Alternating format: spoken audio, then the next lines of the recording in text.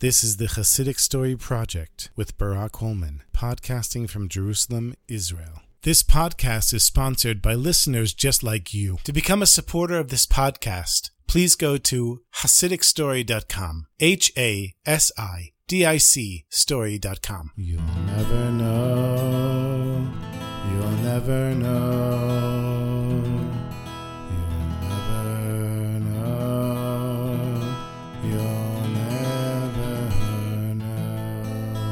Reb Asher was the newly minted son-in-law of Reb Naftoli of Ropshitz, a very close chassid of the Seer of Lublin. And Reb Asher was told that his father-in-law was a great tzaddik, a big rebbe, and that this was a very holy family. So after the wedding was over and the Sheva Brachot were over, he was very excited to see how things worked in the court of Reb Naftoli of Ropshitz. On the first morning, he's davening Shachrit, standing next to his father-in-law. The shul is filled with the chassidim, and all of a sudden Reb Naftoli turns around to the chassid behind him, and he shouts at him, "You call that davening? That's not davening!" The chassid is shocked. He puts his talis over his head. He even starts to cry a little bit. And Reb Asher is thinking to himself, "Oy vey, does my father-in-law have any idea how he embarrassed this Jew?" After davening, there's a group of chassidim that would sit together and learn with the Rebbe, and they're learning very advanced Gemara. One of the chassidim asks a question, and the Rebbe shouts back at him, "Why don't you think before you ask a question? How can you ask a question like that?" And Reb Asher is thinking to himself, "Oy vey, what kind of way is that for you to talk with one of your chassidim who's learning with you?" They're leaving the shul, and this chassid comes over and he says, "Rebbe, please, I need to ask something from you. And here's a little bit of tzedakah." And the Rebbe looks at the tzedakah and he says, "You call this tzedakah? This is not tzedakah." And he gives the money back to this chassid. The chassid is in shock. He doesn't even know what to say. And in the meantime, the Rebbe is out of the shul.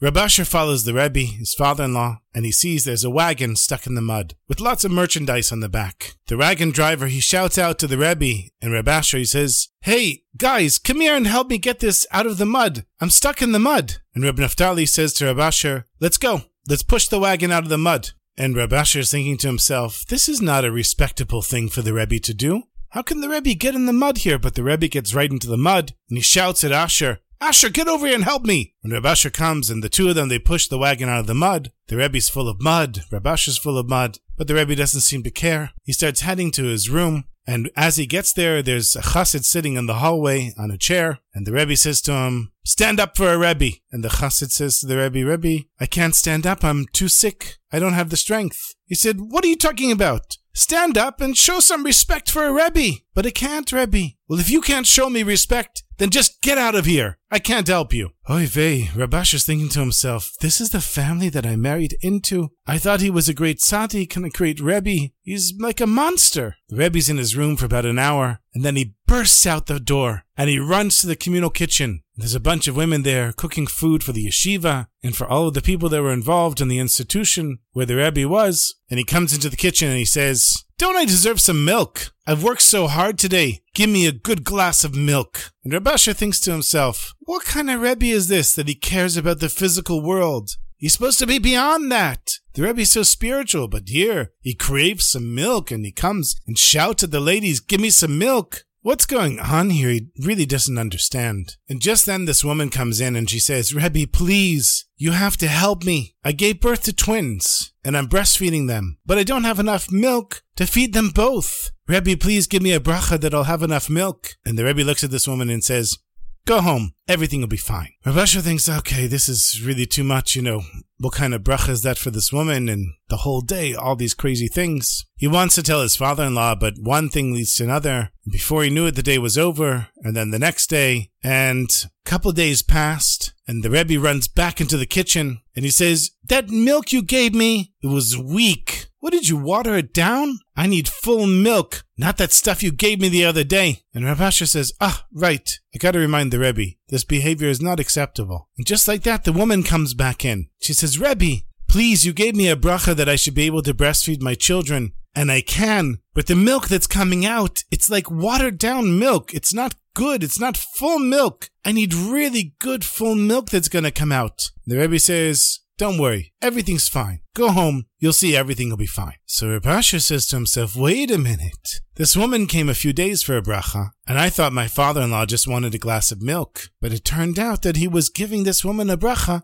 before she even came. And here he comes back and he says, the milk you gave me, it's like watered down, it's weak milk. And then this woman says the same thing. And he says, go home, you'll be fine. So Reb Asher says to himself, okay, I gotta find out what's going on here. In the morning, after davening, he goes to the guy that the Rebbe yelled at. He says, tell me, what happened after the Rebbe yelled at you? He said, it's the craziest thing. For months I've been davening for my son to have a refuah shlema. He's been sick, for him to recover. And I've been davening and davening. The Rebbe yelled at me, you call that davening? And I said to myself, right, I'm not really davening from the deepest place in my heart. And the Rebbe made me cry. And the Rebbe pulled out davening from me like I've never davened in my life. And when I came home, my son was healed. So Reb Asher goes to the guy who learns every morning with the Rebbe. And he says to him, what happened after the Rebbe yelled at you? That you should think before you ask a question. The guy said, you won't believe this, Reb Asher. Every time I look at a page of Torah, I see new insights that I've never seen before. I don't know what happened to me, but since the Rebbe has shouted at me, everything has changed. So he finds the guy who came and wanted to give tzedakah, and the Rebbe threw it back at him. He said, this is tzedakah? You call this tzedakah? He said, so what happened with you? He said, a huge bracha came, and this business deal that I wanted to ask a Rebbe for a bracha for, it went through. And he said, and now I can really give tzedakah. So I already went back to the Rebbe, and I gave him a really good donation. Then he finds the wagon driver, and he says, what happened with you? So, well, for months I was driving around with this merchandise. No one wanted to buy it. And then when you and the Rebbe pushed me out of the mud, this crowd came. And within hours, I sold everything that I'd been trying to sell for months. He went back to the guy who couldn't stand up in the hallway, and the Rebbe said, stand up for a Rebbe. The guy said he was sick. And the guy told Reb Asher, the Rebbe healed him. The Rebbe yelling at him healed him. So now he could finally stand up